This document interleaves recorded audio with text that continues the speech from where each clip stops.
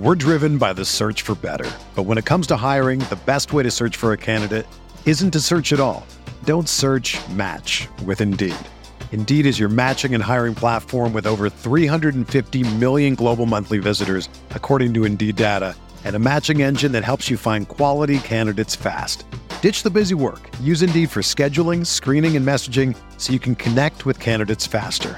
Leveraging over 140 million qualifications and preferences every day, Indeed's matching engine is constantly learning from your preferences, so the more you use Indeed, the better it gets. Join more than 3.5 million businesses worldwide that use Indeed to hire great talent fast. And listeners of this show will get a $75 sponsored job credit to get your jobs more visibility at Indeed.com/Blue Wire. Just go to Indeed.com/Blue Wire right now and support our show by saying that you heard about Indeed on this podcast. That's Indeed.com/Blue Wire. Terms and conditions apply. Need to hire? You need Indeed.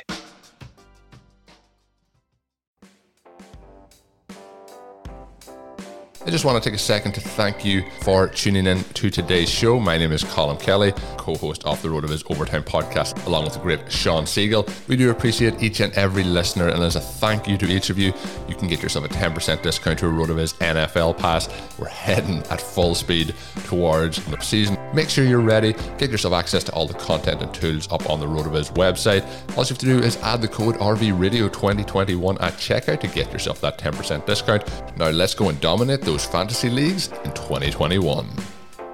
Hello and welcome to another episode of the College to Canton podcast, the perfect show for any and every college football and NFL fan. I'm your host, Travis May, and you can find me on Twitter at FF_TravisM and Titan Travis on Clubhouse. If you're joining us for the first time, College to Canton is a show about the journey of the best football players in the world and their journey from being a college football recruit all the way to the debate as to whether they should be in the Pro Football Hall of Fame.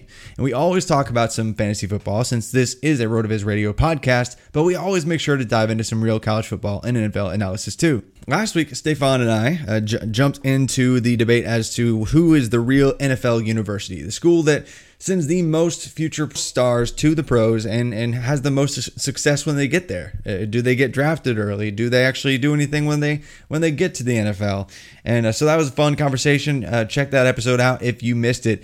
But this week, we're going to head back into some rookie discussion. Since the NFL draft, I know there's not been a whole lot of new news when it comes to a lot of these rookies, but there's been a lot of debate as to what their roles might look like early on in their careers. And so I'm joined again by Stefan Leco of the RotoViz College Football Show at StefanLeco on Twitter. In fact, I might as well announce it now. He's actually going to become a permanent fixture here on the show with me this summer. So I'm really excited about that. He's basically been a permanent part of the show for a while anyway, off and on, with Matt Wispe coming on together quite often. But Stefan, good to have you back, man. Yeah, man, I'm really excited to be here. Really pumped to be part of the College to Canton team here. It's going to be a lot of fun. So much to get into. I love college football. I love the NFL. So being able to jump on this show with you where we get to talk about both is just absolutely perfect. If we could somehow find a way to talk about Euro 2020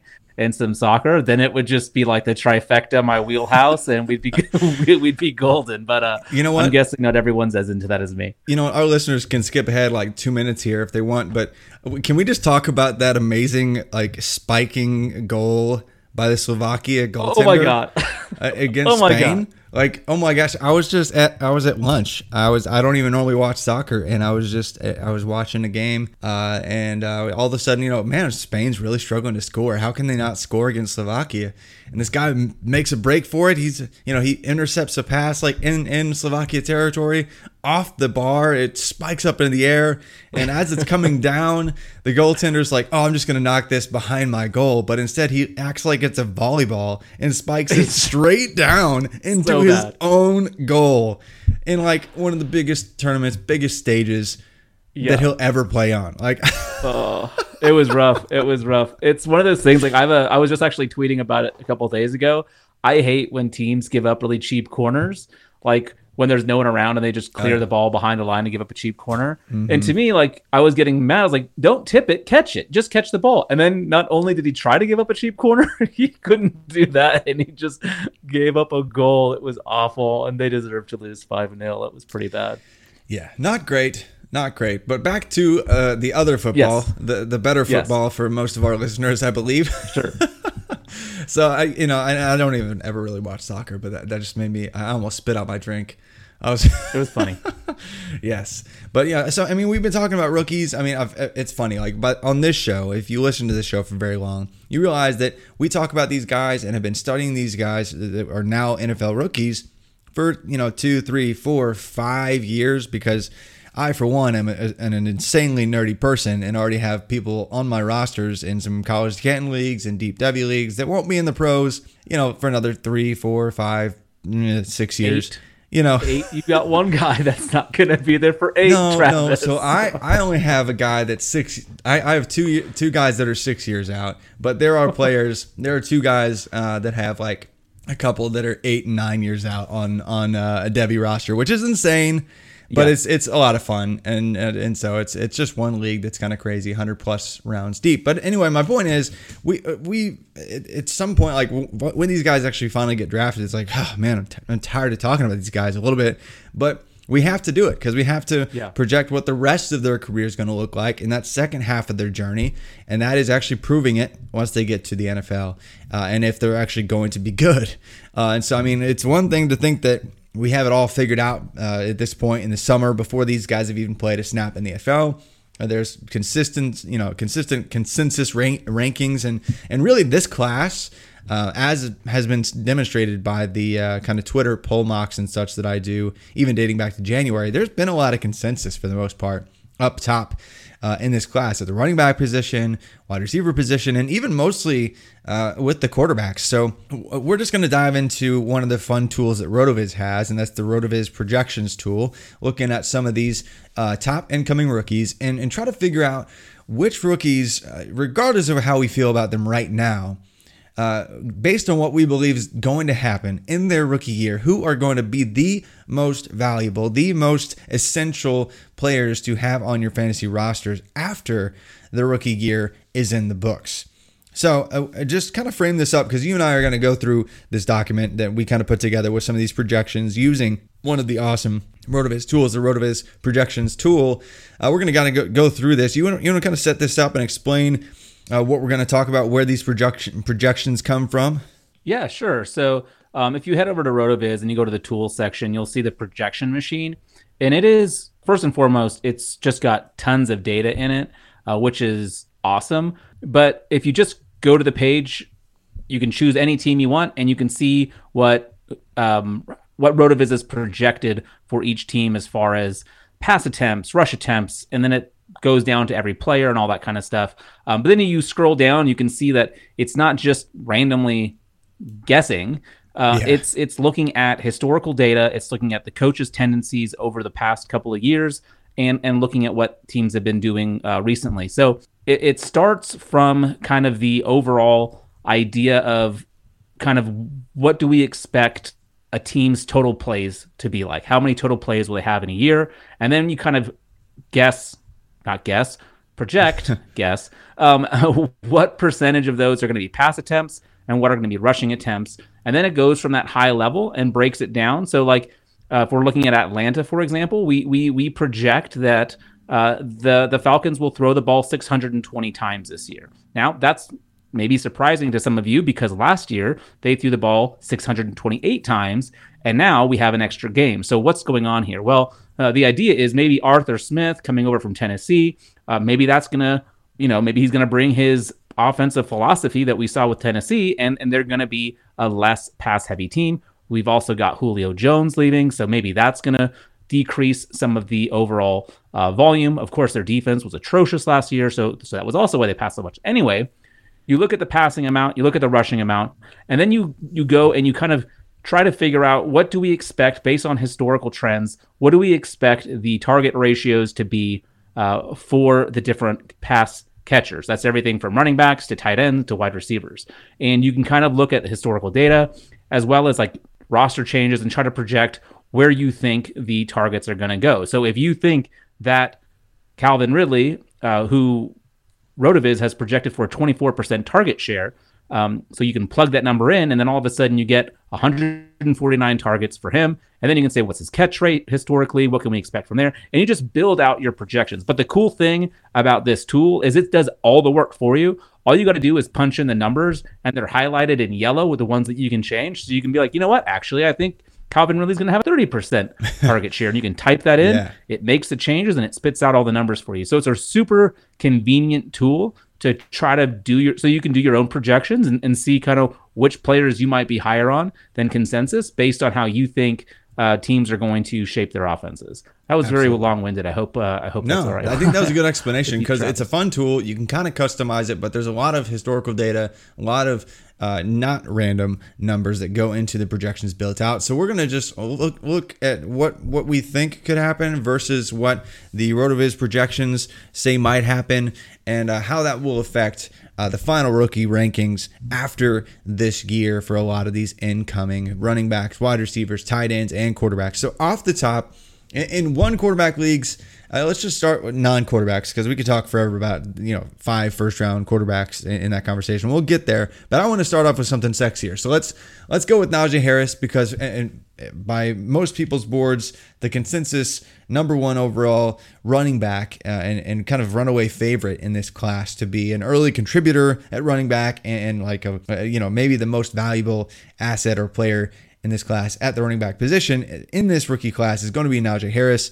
I don't necessarily agree, but when you look at the projected role in year 1 for him and what might be on the table, given the available touches, the RotoViz projections machine actually has him with exactly 240 touches, and that by some people's measure might actually be a little bit low, and finishing with just over 200 fantasy points and finishing 19th as the running back 19 on the season. Now that's a little bit lower than I'd say a lot of his average draft position data would suggest in terms of redraft that I've seen.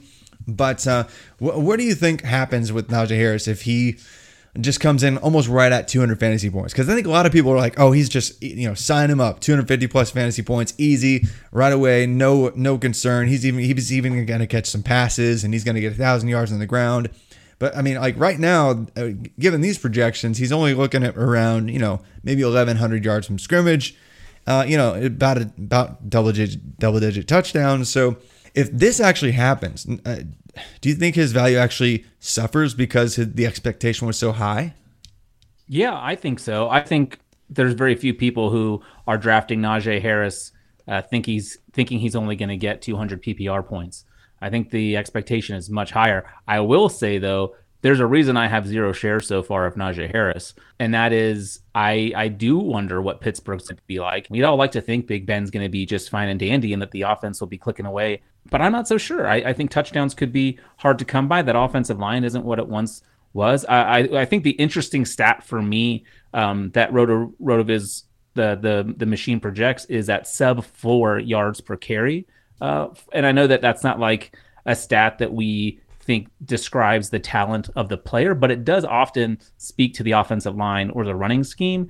And the fact that it's that low, I think, speaks to kind of what the guys behind this data, what they're thinking as far as efficiency from that run game. And I think that's a legitimate concern with Najee Harris this year. I think moving forward, I think maybe they can get that offensive line back in shape. But then again, who's going to be the quarterback after Big Ben leaves? We're not quite sure. So yeah. So I think people will be disappointed, but it's not so far off of where I have him. Yeah, I think some of that comes from all of the data last year that would suggest that the Steelers already had a bottom 5 offensive line, and they didn't do anything whatsoever to really prove that they're going to improve upon those marks, given the personnel that are coming back. That are coming back this year. So, Anthony McFarland, Benny Snell, both averaged like 3.3 and 3.4 yards per carry last year. And James Conner, when he was healthy, was averaging just over 4. But Najee Harris goes from a situation where he's got the best offensive line at his level of play, and he gets free 2.5 yards every single play, to a situation where He's got one of the worst offensive lines, and we've talked about that a little bit before with an aging quarterback that has an average depth of target at like negative 75 yards. So unless they change something schematically and start spreading it out and pushing the ball more vertically downfield, it's going to be hard to project much efficiency out of Najee. Even if we think he's going to get a lot of targets as a receiver, which is kind of weird to project given how many targets they shovel to Juju Smith-Schuster, Deontay Johnson, Chase Claypool. Like, they're not going to have a bunch of receiving yard market share available when you've got a trio like Juju, Deontay, and Chase, right? Right. And James Washington too. He's no slouch. And then of course they drafted Pat Freiermuth. They've got Eric Ebron there, so like a lot of the passing work is accounted for. Now this did project him for I think 41 receptions, so that's not terrible, for a rookie running back. I mean, not like Le'Veon Bell in his heyday, of course, but there is some receiving baked in there, and it's still just an underwhelming number. So, I don't know. Najee Harris, to me, like I don't think this is like a completely off base projection by any means, but to me, it does show the risk that is involved. Not because we don't like the player, exactly, but it's more just like you said, the scheme, the offense in general. Yeah. And I'm thinking, given the shelf life of the expected shelf life of running backs and Najee Harris being an older rookie as it is, if he isn't really close to perfect in year one, or it doesn't look like it, he meets expectations early on, I could see some skeptics coming along and saying, man, if he could barely only finish running back, inside running back 20 as a rookie, what's the ceiling for him? Is he ever going to really even be a back end running back one? So I think if that does happen, he's no longer going to be the consensus running back one in this class, even if it doesn't go perfectly for the other guys like Javonte Williams, like Travis Etienne. It's my own name. It's my own name and I mess it up. Anyway, it's funny though. It's hard to talk about the Jags and not think about Trevor Lawrence. Travis Etienne. He has, it's funny. He has a little brother named Trevor Etienne. He's actually a recruit right now. So I'm just going to use that as an excuse right now as well. But anyway, for me, I love the player, but he was boosted by being in a situation that fed him a ton. He had 30 touchdowns last year for Alabama, and free yardage all over the place. But I do love the fact that he has that crazy speed. He has that ridiculous pedigree. He's been an NFL star type level player since he was 15 years old. Like, we knew this was going to be a thing. We knew he was going to get draft capital one day 5 or 6 years ago, to be honest. Like, as soon as he committed to Alabama in like April of 2015, we're like, yep, check mark. He's an NFL player right there.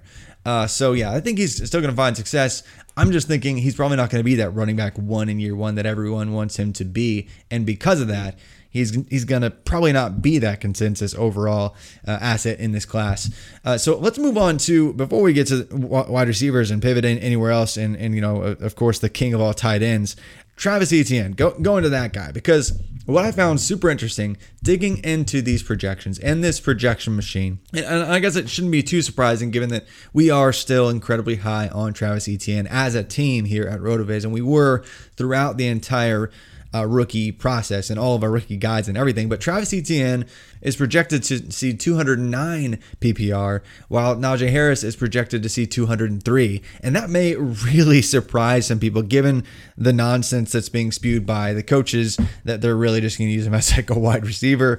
And the fact that James Robinson is coming off a really strong season, and there's a lot of narrative surrounding Travis Etienne. But what are your thoughts? Because it looks like, given this system, we're assuming he's just going to show up and have 200 plus carries immediately and catch over 40 balls in his first year, checking in at running back 18 as a rookie, which would far exceed the consensus projections and expectations, I think, right now. So what are your thoughts on if that happens? Like, is he just clear, like, far and away? Like, does he take a tier step above Najee Harris if that actually happens? I mean, if that happens, absolutely. And I think given the offense, given, having similar draft capital, I think you could say that he might even have a higher ceiling than Najee Harris, which is maybe crazy. I mean, I'm speaking to a Etienne truther right now, so I think I'm okay to say stuff. I'm actually probably one of the lower guys on Etienne in the RotoViz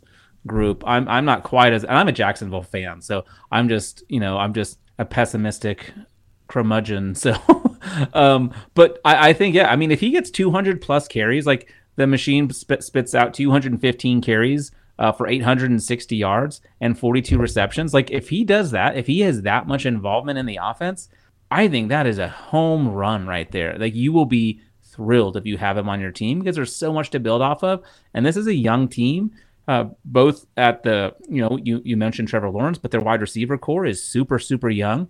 They've got a young offensive line that's growing and is really getting better and better every season. They brought Cam back. They brought in a couple of, I forget the free agents they brought in, but they have a good solid offensive line. I'm curious what Urban Meyer is going to do. He scares me somewhat from a coaching perspective. But if he does anything wrong, it's going to be giving running backs too much work and not trusting Trevor enough, So for Travis Etienne, I have to be careful with our Trevors and Travises. I think it's going to be great. I think he could end up really shining in this offense with this scheme. I think so as well. And how often do you see a first-round quarterback come in and get to immediately play with his first-round running back teammate that he just spent so crazy 3 seasons with at Clemson? Like that is incredible. And keep in mind, like guys, I love the story that is James Robinson. Like we're not going to see another James Robinson probably for another 10 years. Like a guy who was actually a 3-star running back, but willingly chose to go to a really small school so that he could dominate and hopefully be productive enough to get noticed by an NFL team. And he happened to be a 5'11", 225-pound bowling ball that could actually catch passes, but just went undrafted and going to a team that actually kind of wanted to tank for Trevor. And it just worked out perfectly that, he was just good enough to make sure that they didn't actually win games. And, but, once they actually get a solid professional running back that is first-round caliber talent, you're not going to keep that guy on the bench for this guy, James Robinson. So I get the assumption, and I get the absolute fact and truth that Travis Etienne is going to take over that role and is going to get some crazy work immediately as a receiver as well, given that he has that chemistry coming just automatically with Trevor Lawrence from 3 years of playing with him. Oh, and by the way, in the past 2 seasons, Travis Etienne has caught 85 balls, most of which coming from Trevor Lawrence, finishing with a final, season receiving yard market share near 15%. I mean, insane. Yeah, I'm really excited about that. I think I already project Travis Etienne to be the most productive rookie running back this year, along with this projections tool that RotoViz provides. But I think beyond this year, he is the next Alvin Kamara and really wants to be. Like I think he's even kind of talked about modeling his game in preparation and training like Kamara. So I hope we see that kind of early career dominance out of just budding star and Travis Etienne. But let's go to the other running back before we get into other positions, because Javonte Williams is in a situation where I think his role might actually be larger than we think as well. But when you try to build out projections for Javonte Williams in Denver, in your area of the country, it's kind of hard to confidently do so thinking that he's going to immediately usurp Melvin Gordon, right? Oh, I mean, I don't know what to do with this situation. I will say, Melvin Gordon, I think after this year, I don't think he's in Denver anymore. So I think if you're in Dynasty, if you're in a rebuild and you're in Dynasty, man, Javonte Williams, go get him right now, because he may not see a whole lot of, maybe wait 2 weeks into the season when Melvin Gordon's dominating touches and then go get him. I think as the season progresses, we'll see more and more Javonte. Sure, he didn't get like the first round capital that, we so desperately want, but Denver traded up to get him, and they traded up, and it wasn't a cheap trade for them. They gave up quite a bit to move up to get a running back. So I think that speaks to what they want to do. There's a whole lot of, all the talk. So the Avs were in the playoffs. I love hockey as well. The Avs were in the playoffs, and the only thing that you would hear about on the radio is Drew Lock, Teddy Bridgewater, Drew Lock, Teddy Bridgewater. There's so much at stake with this quarterback competition. I think either way, whoever wins out, they're going to want to make sure that they're not asked to do too much, and you're going to see an awful lot of reliance on the running game. And so I think Melvin Gordon and Javonte both see a lot of work, but I think it switches from 2/3 Melvin Gordon in the beginning of the season to 2/3 Javonte halfway through. And then from then on, you can just watch Javonte take over the role. And then next year, it's going to be his. Yeah, absolutely. Just fun trivia question. I loved asking you all the questions last week. How many years do you think separates Melvin Gordon and Javonte Williams in age? Oh, man. I'm going to go with 4. They are almost exactly 2 days difference, almost exactly 7 years apart in age. 7? 7. Javonte Williams is actually one of the youngest running backs in this entire rookie class. One of the youngest prospects in this entire class overall. Like, he didn't turn 21 until April of this year. So we forget that he checks like every analytical box. He was productive. Michael Carter was the older one in North Carolina. Michael Carter was the older one of that 1-2 punch for North Carolina. Javonte Williams checks a bunch of boxes with capital, with production, with receiving, with really even athleticism. He meets some thresholds. He's not like an elite Saquon type athlete, but man, he is a really solid prospect. And so Melvin Gordon, his knees have been bad for 5 years. Right. Like, we know this. Like, there's a great opportunity for Javonte Williams to fall into a feature back role. The projections machine says that if they both stay healthy for the entire year, which probably won't happen, Melvin Gordon has over 200 rushes, and Javonte Williams, though, because they're going to be more run heavy, he has over almost 150 rush attempts. And that's if Melvin Gordon misses 0 time, and that's if it does stay with that majority Melvin Gordon look all season long. So I think I would switch things out. I would almost say Javonte Williams by the end of the year could get closer to 200 rushes on the season. And if he does so, that would easily put him inside the top 30 running backs, if not inside the top 24 running backs on the year. And if that happened, if Javonte Williams by the end of the year was looking like, hey, next year this whole team, this run heavy offense, it's going Javonte's way, how close does that get him to Najee Harris for you? Oh, he's above. I mean, if I'm honest, he's going to be above him. I like the offense better because who knows where Big Ben is at that time. The receiving core for Denver. I mean, yeah, Pittsburgh's is good too, but Juju will be gone by then most likely. So you got just tons of weapons and a good offensive line and a situation where he will be the man with the ball in his hands in every important part of the game. I think Javonte, and I know you and Wispe gave me a lot of shit for it, but I have Javonte as my RB2. So and I think as far as rookies go, Wispe, because he's hated Javonte for a while. Like, I don't even know, like last fall when I was already talking about him as my running back 3, he was like, no way.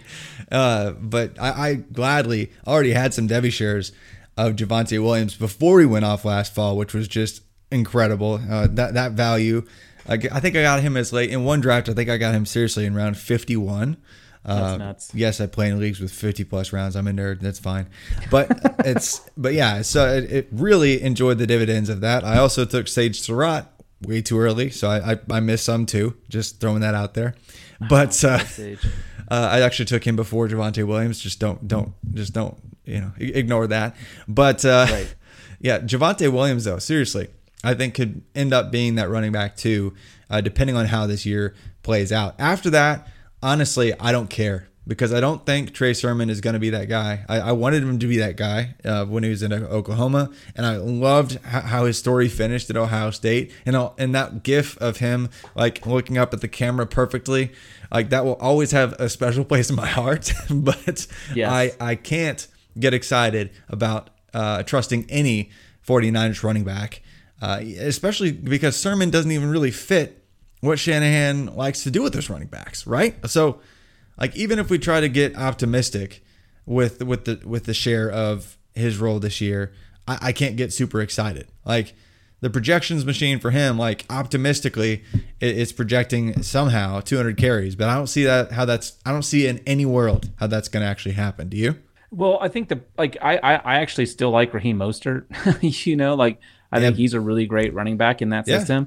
If he can stay healthy, I don't see how Trey Sermon gets that many carries.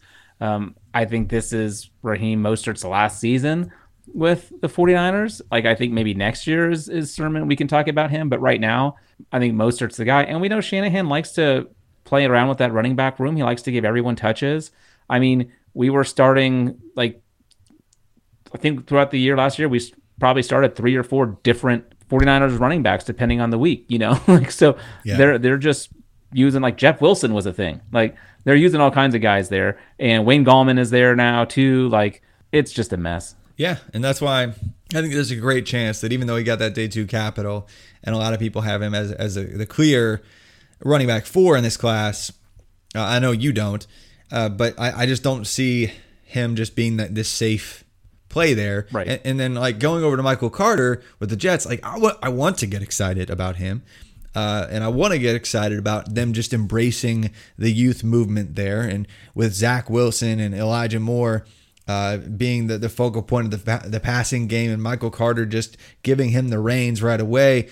But, even if they really do, I'm not sure they're going to figure everything out right away. And even if the projections machine here is correct and he does see 180 carries, it's not going to be super efficient carries. And so even if he gets up to the 140 PPR and he finishes as running back 34, does that really do anything to prove to you that he's going to be a long-term trustworthy running back like Michael Carter for the Jets?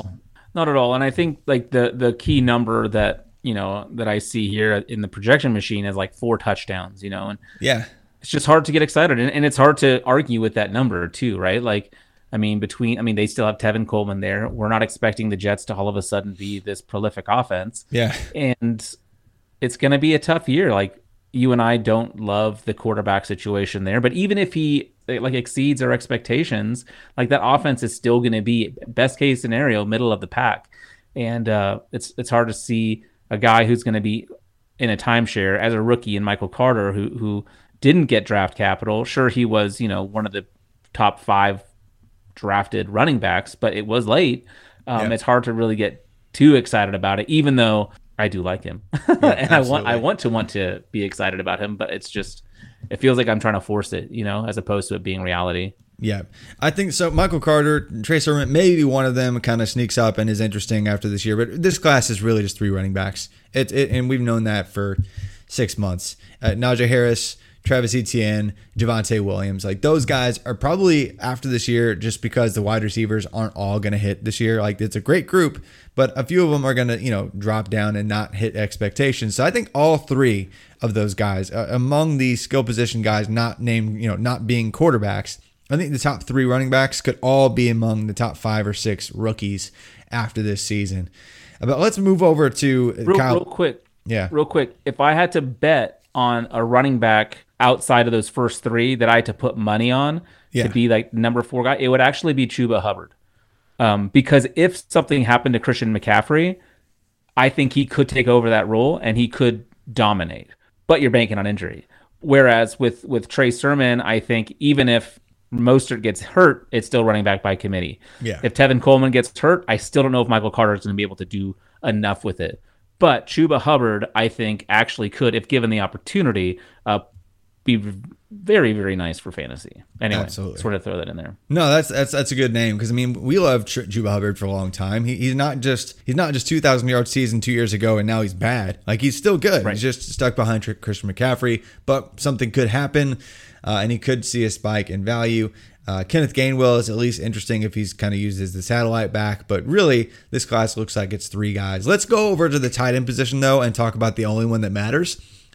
Because that is the guy that I think the projections machine might give a healthy dose of reality check to all of us who want to crown Kyle Pitts the king of tight ends already. But Kyle Pitts, like, ideally, before we even looked at this, like, what were you expecting out of Kyle Pitts in year 1 in terms of receptions, yards, and touchdowns? Before I looked at this, I was thinking something like 60 receptions, so somewhere in the 7 to 800 yards and 6 to 8 touchdowns, which is pretty aggressive, I'm pretty high on Pitts. But then when I saw these numbers, I was like, oh, I might need to look at my numbers a little bit deeper. Yeah. It will be interesting because they were projecting, if you look at our projections here, even with Julio departing and giving basically all the receiving work at the tight end position over to Hayden Hurst, if we're assuming that there's not an increase in passing volume, which I think is safe to say given the new offensive mind coming into town. They're actually projecting Kyle Pitts to kind of underwhelm and be the tight end 13 on the season with 48 catches, 547 receiving yards, and 5 touchdowns. Now, there are about a dozen guys that are constantly in the back end tight end one discussion. There are a bunch of bad jokes about, what a back end tight end one actually means. But I think it could be a little bit higher than this. But even if it is, I think Calvin Ridley is still going to be, the alpha in this offense. And if he's looking at 25% of the offense in terms of targets, it's not like they're not going to target anybody else. Like Russell Gage is going to get some, Hayden Hurst is going to get a little bit. So even if you project more like 80 or 90 targets for Pitts, it's still not getting over, 700 yards, maybe 750 yards. Like it's not really going to get up to those, Travis Kelce type numbers, because he's pulling like Travis Kelce plus in terms of trades right now. So what happens if he comes in and doesn't even reach 600 yards as a rookie here? Well, I think to your point, like right now it is crazy. I've been seeing people are not able to trade Kelce or Kittle straight up for Pitts. Like Pitts is that expensive right now. I've been I think I've done like 4 dynasty startup drafts so far this offseason that we're playing through, not mock drafts, like legit playthroughs. And Pitts is going tight end 1 or tight end 2 every single time and early. And these are not even tight end premium. So the expectation is insane. I think everyone will make excuses for him and be like, oh, what did you expect? Rookie tight end. And they'll be just as high next year. But I think people who are honest with themselves, if they want to have good process, will have to circle back and be like, oh, maybe this meant something more. Maybe we shouldn't just expect the something that's never happened before. And maybe, with Eric Gilbert coming out next year, maybe we'll all be a little bit more reasonable.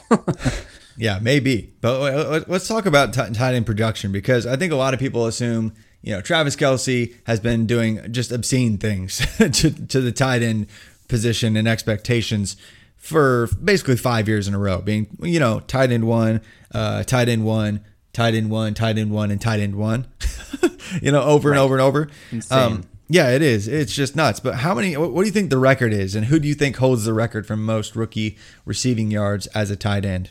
Most rookie receiving yards? Was it Jeremy Shockey? He actually is second. Okay. You got the first one? Long ago, like ended up Mike having Ditka? Yes, Mike Ditka is the answer. Oh my God. Yeah, dude had over 1,000 receiving yards as a tight end. And by the way, that's back when they played 14 That's like games. 14? Yeah, they played 14 games. It was back in the 60s. And so that doesn't happen very often. Like, you know how many tight ends have actually gotten over 700 receiving yards as a rookie tight end?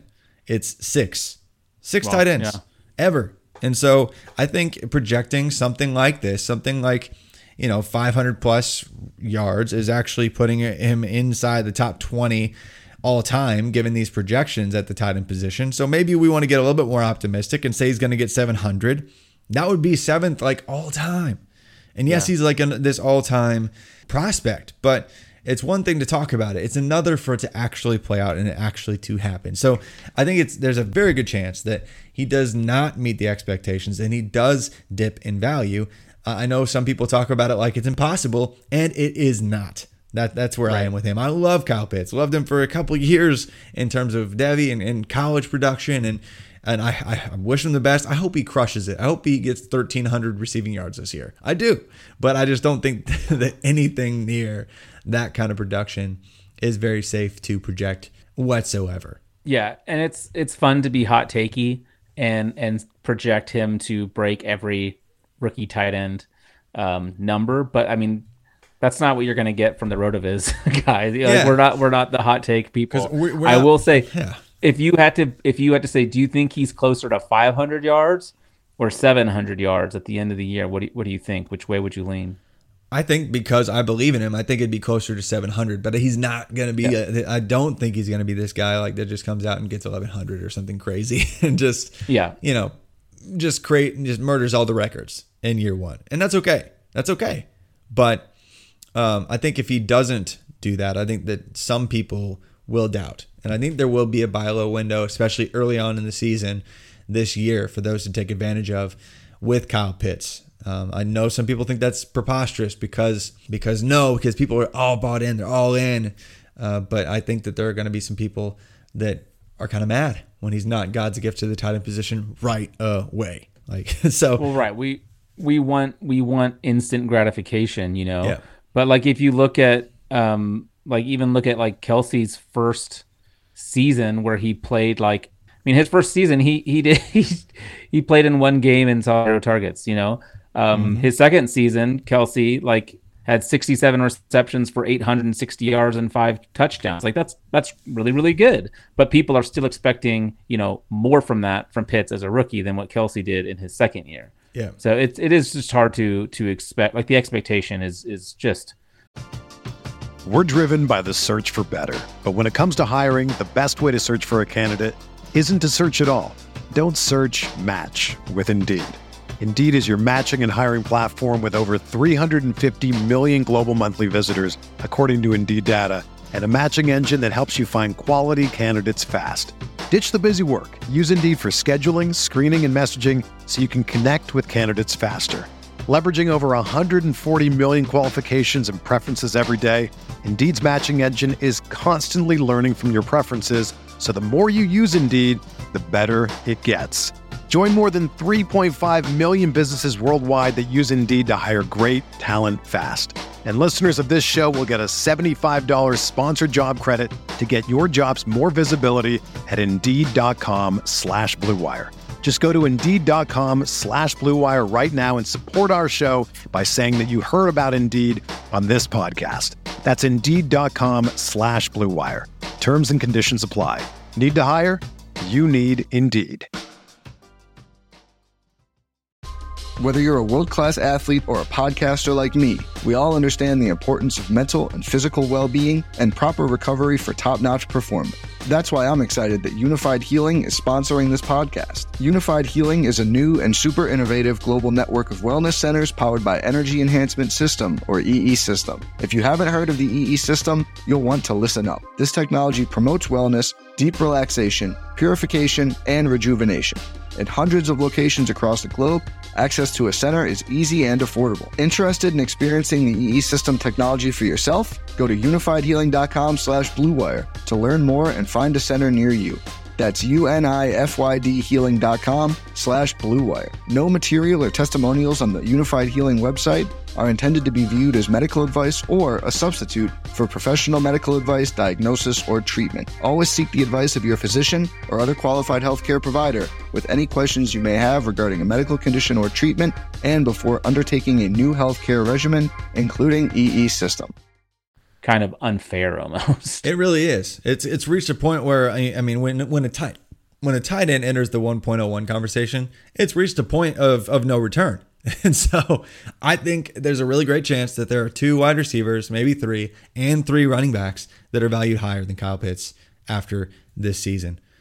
I'd say that might even be the most likely scenario. But I hope I'm wrong. I hope that he crushes it and he is valued at the 1.01 in this class next year and shuts me up. That's fine, because that'd be way more fun anyway.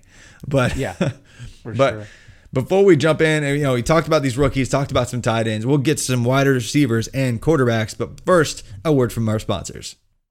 All right, so we talked about some running backs, the top 3 especially, and Mr. Kyle Pitts, the king of all tight ends that everyone has already decided is going to the Hall of Fame. But let's talk about some quarterbacks here before we round things out with wide receivers. It's really weird when we see 5 quarterbacks in the first round, and not just 5 quarterbacks in the first round, but 5 quarterbacks in the first half of the first round. That's just unreal. And I don't think we're going to see that for a while. We're going to see a lot of quarterbacks get drafted next year. There could be over 15 that get drafted next year, but I don't believe there's going to be another 5 inside the top 15 picks like there were this year. So a bunch of guys that are going to be in good position to start early. I believe that Trevor Lawrence is the easiest slam dunk to play all of the games. Zach Wilson, they don't really have anybody else to go with at this point that they want to roll out. Those 2 going to probably play all 17 games if they are healthy. Outside of that, I don't buy anything that Chicago is trying to sell with Justin Fields not being the guy right away. I think he's going to be playing in every single game. Where it gets interesting is beyond that, because talking about Mac Jones and Trey Lance in kind of situations where it's kind of hard to project what their first season might look like, because do the 49ers just decide to go with Jimmy G? And I mean, Cam Newton, is his arm really dead? So let's talk about the top three first in terms of year one impact, because I think you and I love Trey Lance, and long term he might be the quarterback 2 or 3 or even 1, depending on how things play out from this class long term. But after this season, let's talk about who's going to be the quarterback 1 after year 1. So who do you think? Who is that? Do you think it's just going to be the obvious name? And it's Trevor Lawrence. He's going to be in a situation where they just added some weapons around him, and they're just going to put the offense on his shoulders, and he's going to meet expectations and just be this answer at quarterback for the Jacksonville Jaguars. I mean, I don't know. I mean, name the last Jacksonville quarterback that was drafted in the first round that hit. I mean, I'm saying I've got a Seahawks flag behind me, but I still say we when we talk about Jacksonville. Like, it's been a minute. Like, Blaine Gabbert wasn't the guy, so it's just hard to think like, oh yeah, it's going to be easy and great. I do think Trevor Lawrence is different. I do think he's amazing. I wonder if Urban Meyer is going to handcuff him, though, like we alluded to earlier. And then you see a guy like Justin Fields, who has just incredible talent, amazing skills, a super high football IQ. But the Bears never seem to be able to have a great quarterback. And then you look at Trey Lance, great situation, great position. He also is just an athletic freak. But what do we know about him outside of, watching him play North Dakota, like in North Dakota State? Like, it's just, and we haven't seen him in a year. Like, it's really hard to project going forward what's going to happen. And honestly, I'm super happy. I think I forget if it was on your show or I think it was earlier on this show.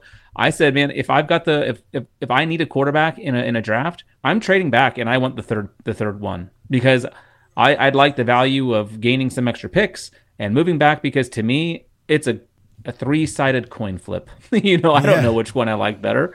I think if it was just about like Super Bowl wins, and I don't know, even then I don't know, man. It's not a great answer, but to me they're all so close to each other that it really is hard to know which way it will shake out.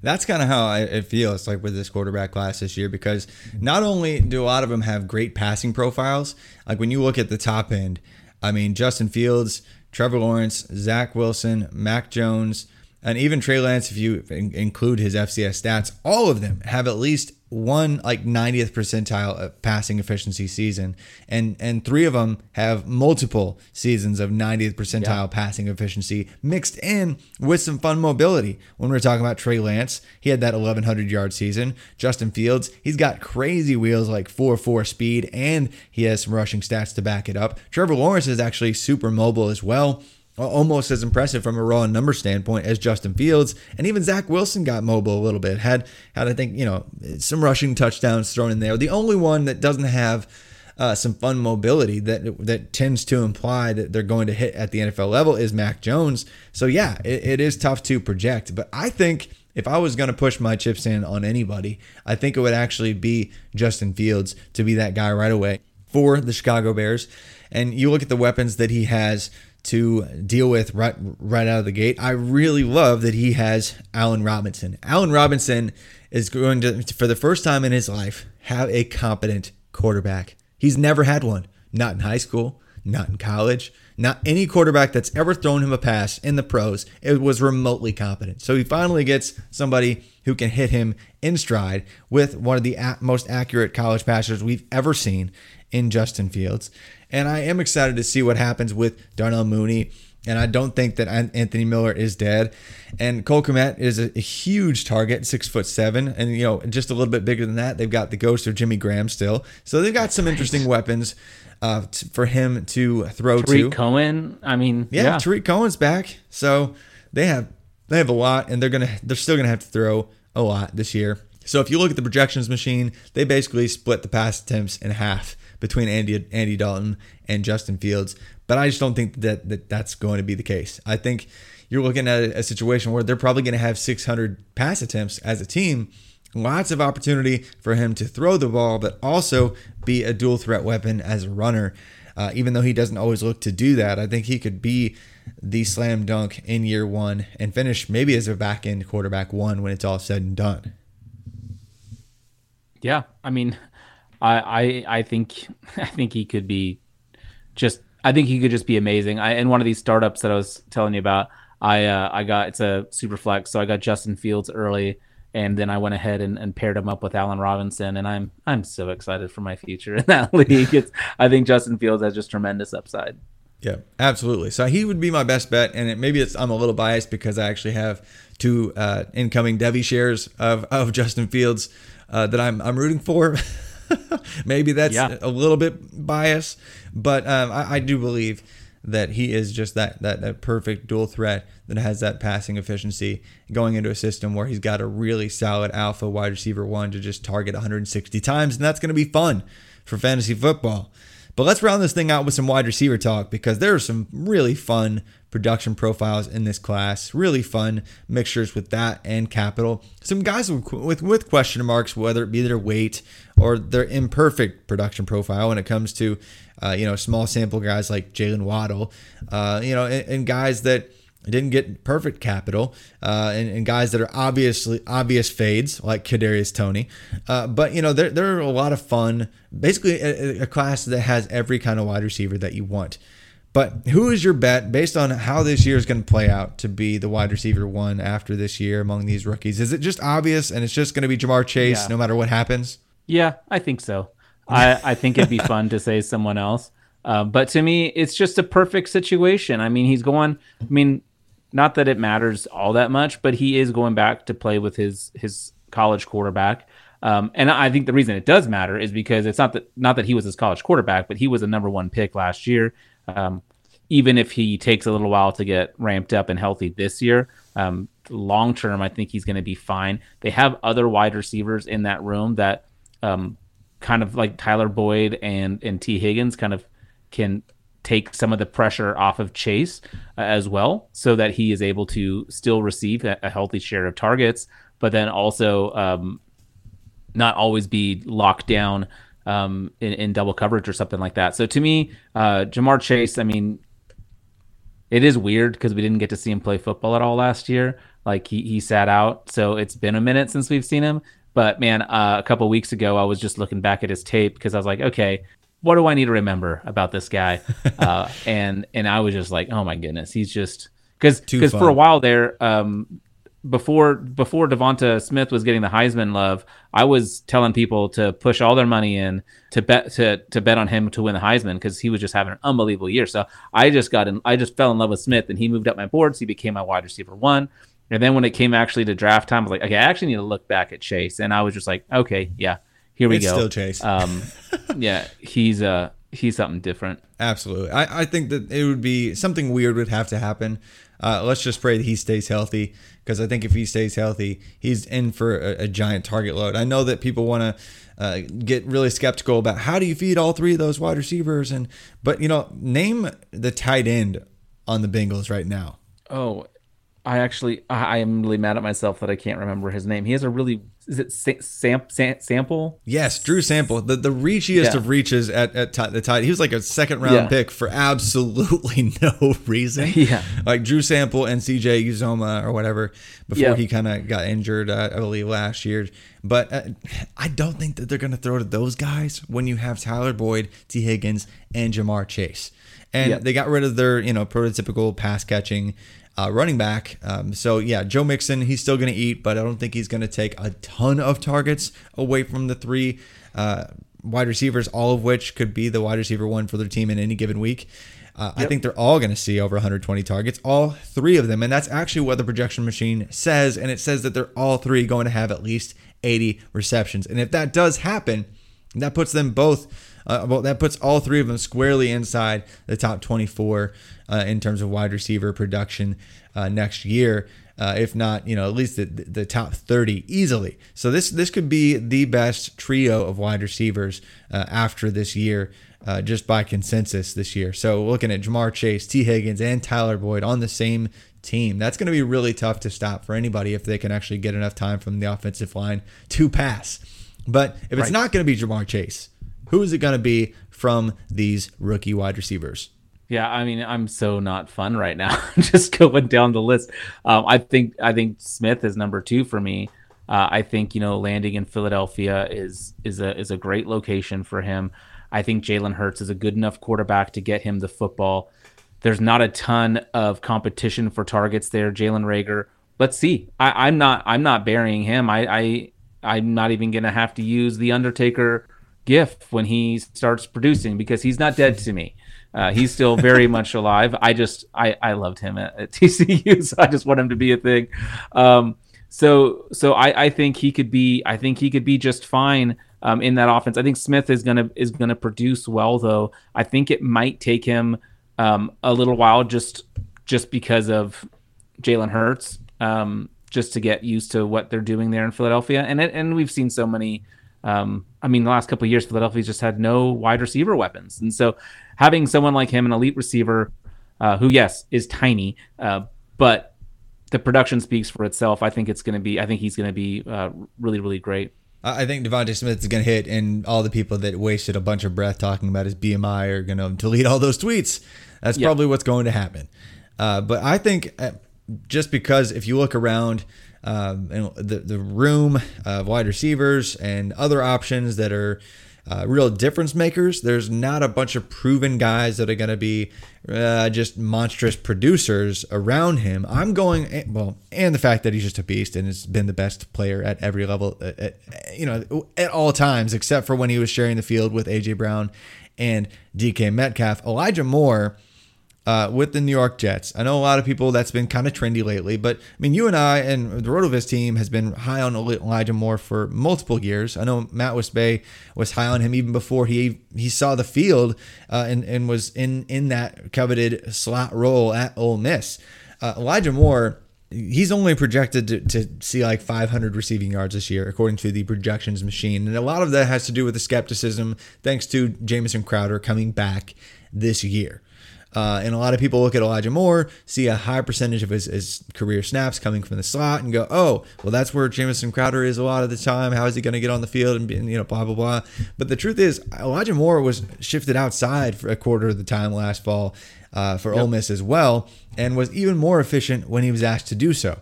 So I think Elijah Moore can play any wide receiver position on the field. And similar to Justin Jefferson last year, everyone was talking about, he's only a slot guy. He never faced press and all this other garbage that was just incorrect. And said, well, there's other, it's not a high volume attack or whatever. But look at the guys around him. We're talking about Denzel Mims, who I liked, but he's just not even on the same planet as Elijah Moore. Corey Davis, who has been a perennial disappointment. And then Jamison Crowder, who is an unathletic slot receiver who's been volume dependent for his entire career, and now he's probably not going to have that volume.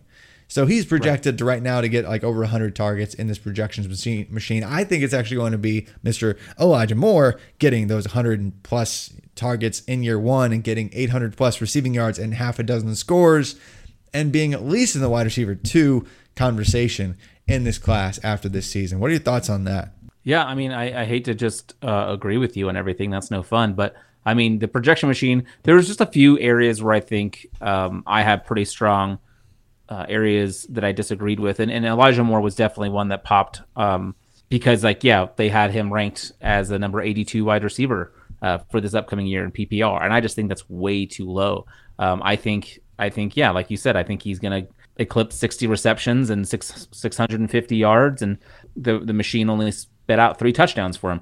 If you watched him play at Ole Miss, he was crazy. He was just insane. And you're talking about and Matt Corral is a fine quarterback, but he's no Zach Wilson. Honestly, that's probably true. At least he knows. I think how he's to reel gonna it in. I think he's gonna have a fine year. Yes, but yeah, when a defense drops 11, he just doesn't chuck it into their arms 6 times. But right. But that's a different conversation for another day. But yeah, I just believe Elijah Moore is probably going to end up being the wide receiver 2 from this class, if not the wide receiver 3, probably at worst.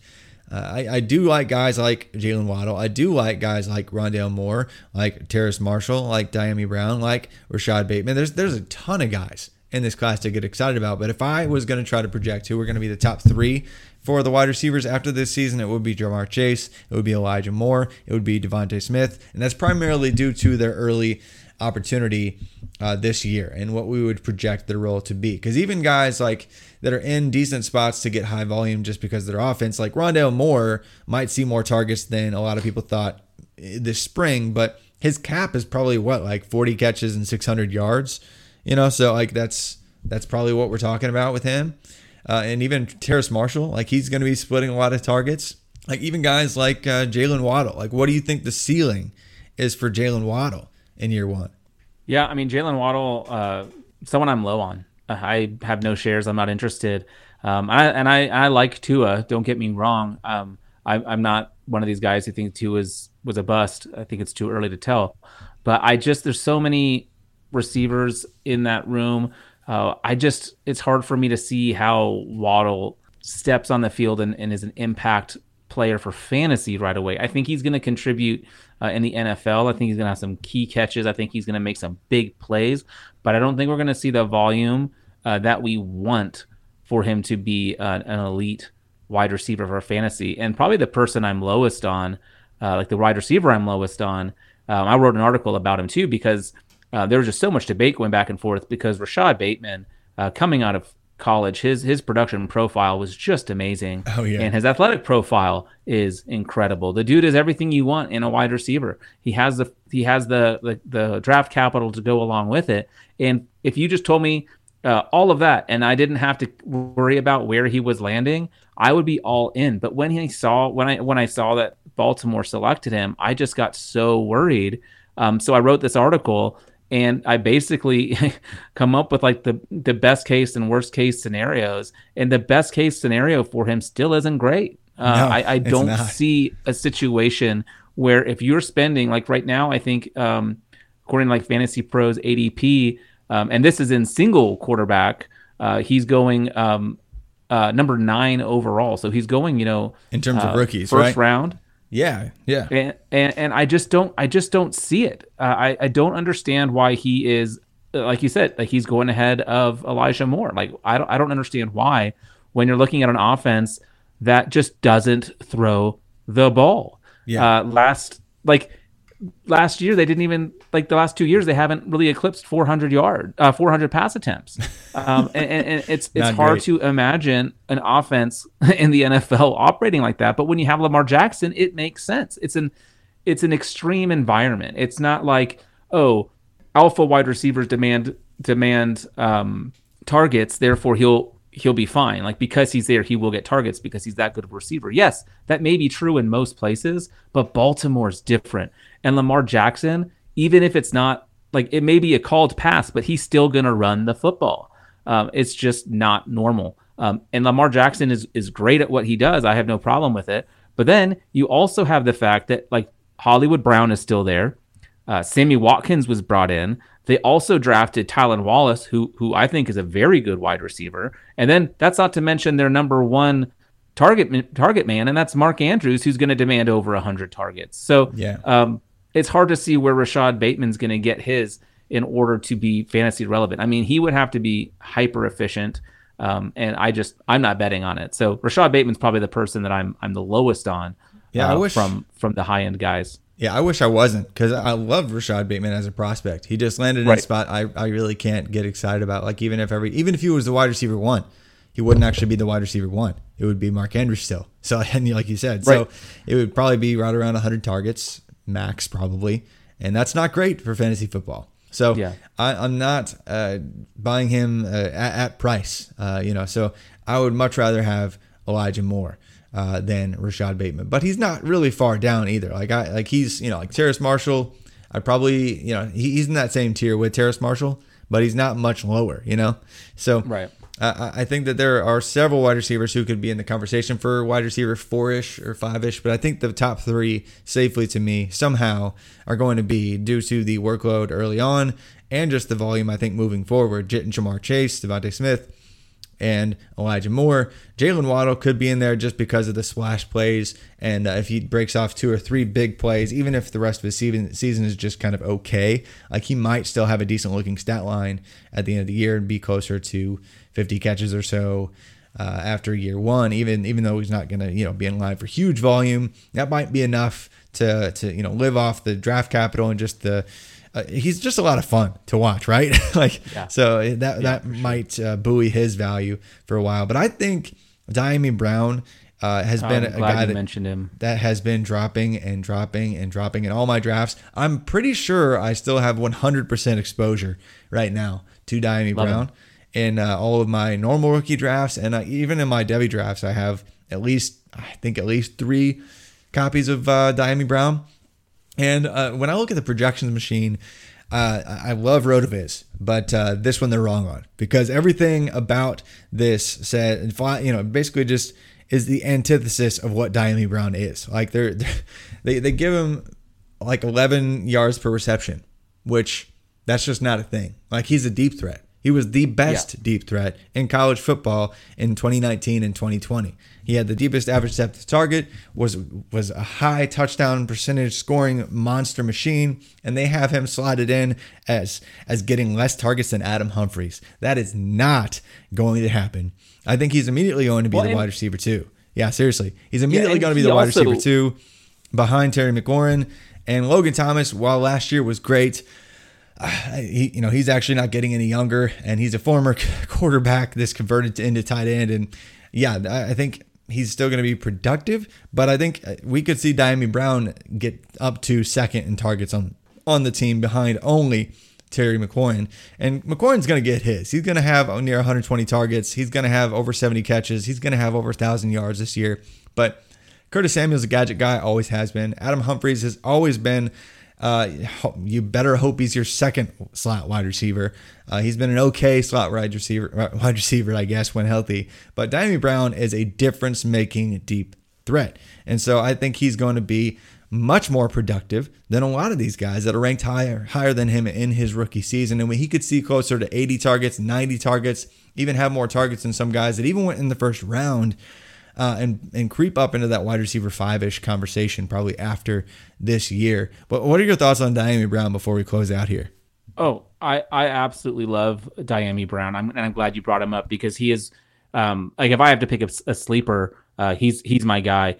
We also already did with the Tar Heels last year, but you mentioned just like that he's a deep ball guy, but something he's done is over the last year, this last football season, he not only increased his ADOT, but he also increased his catch rate.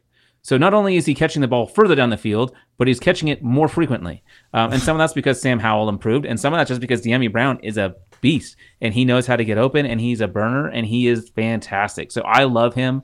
With Ryan Fitzpatrick, it's gonna be so much fun. Just like the gunslinging.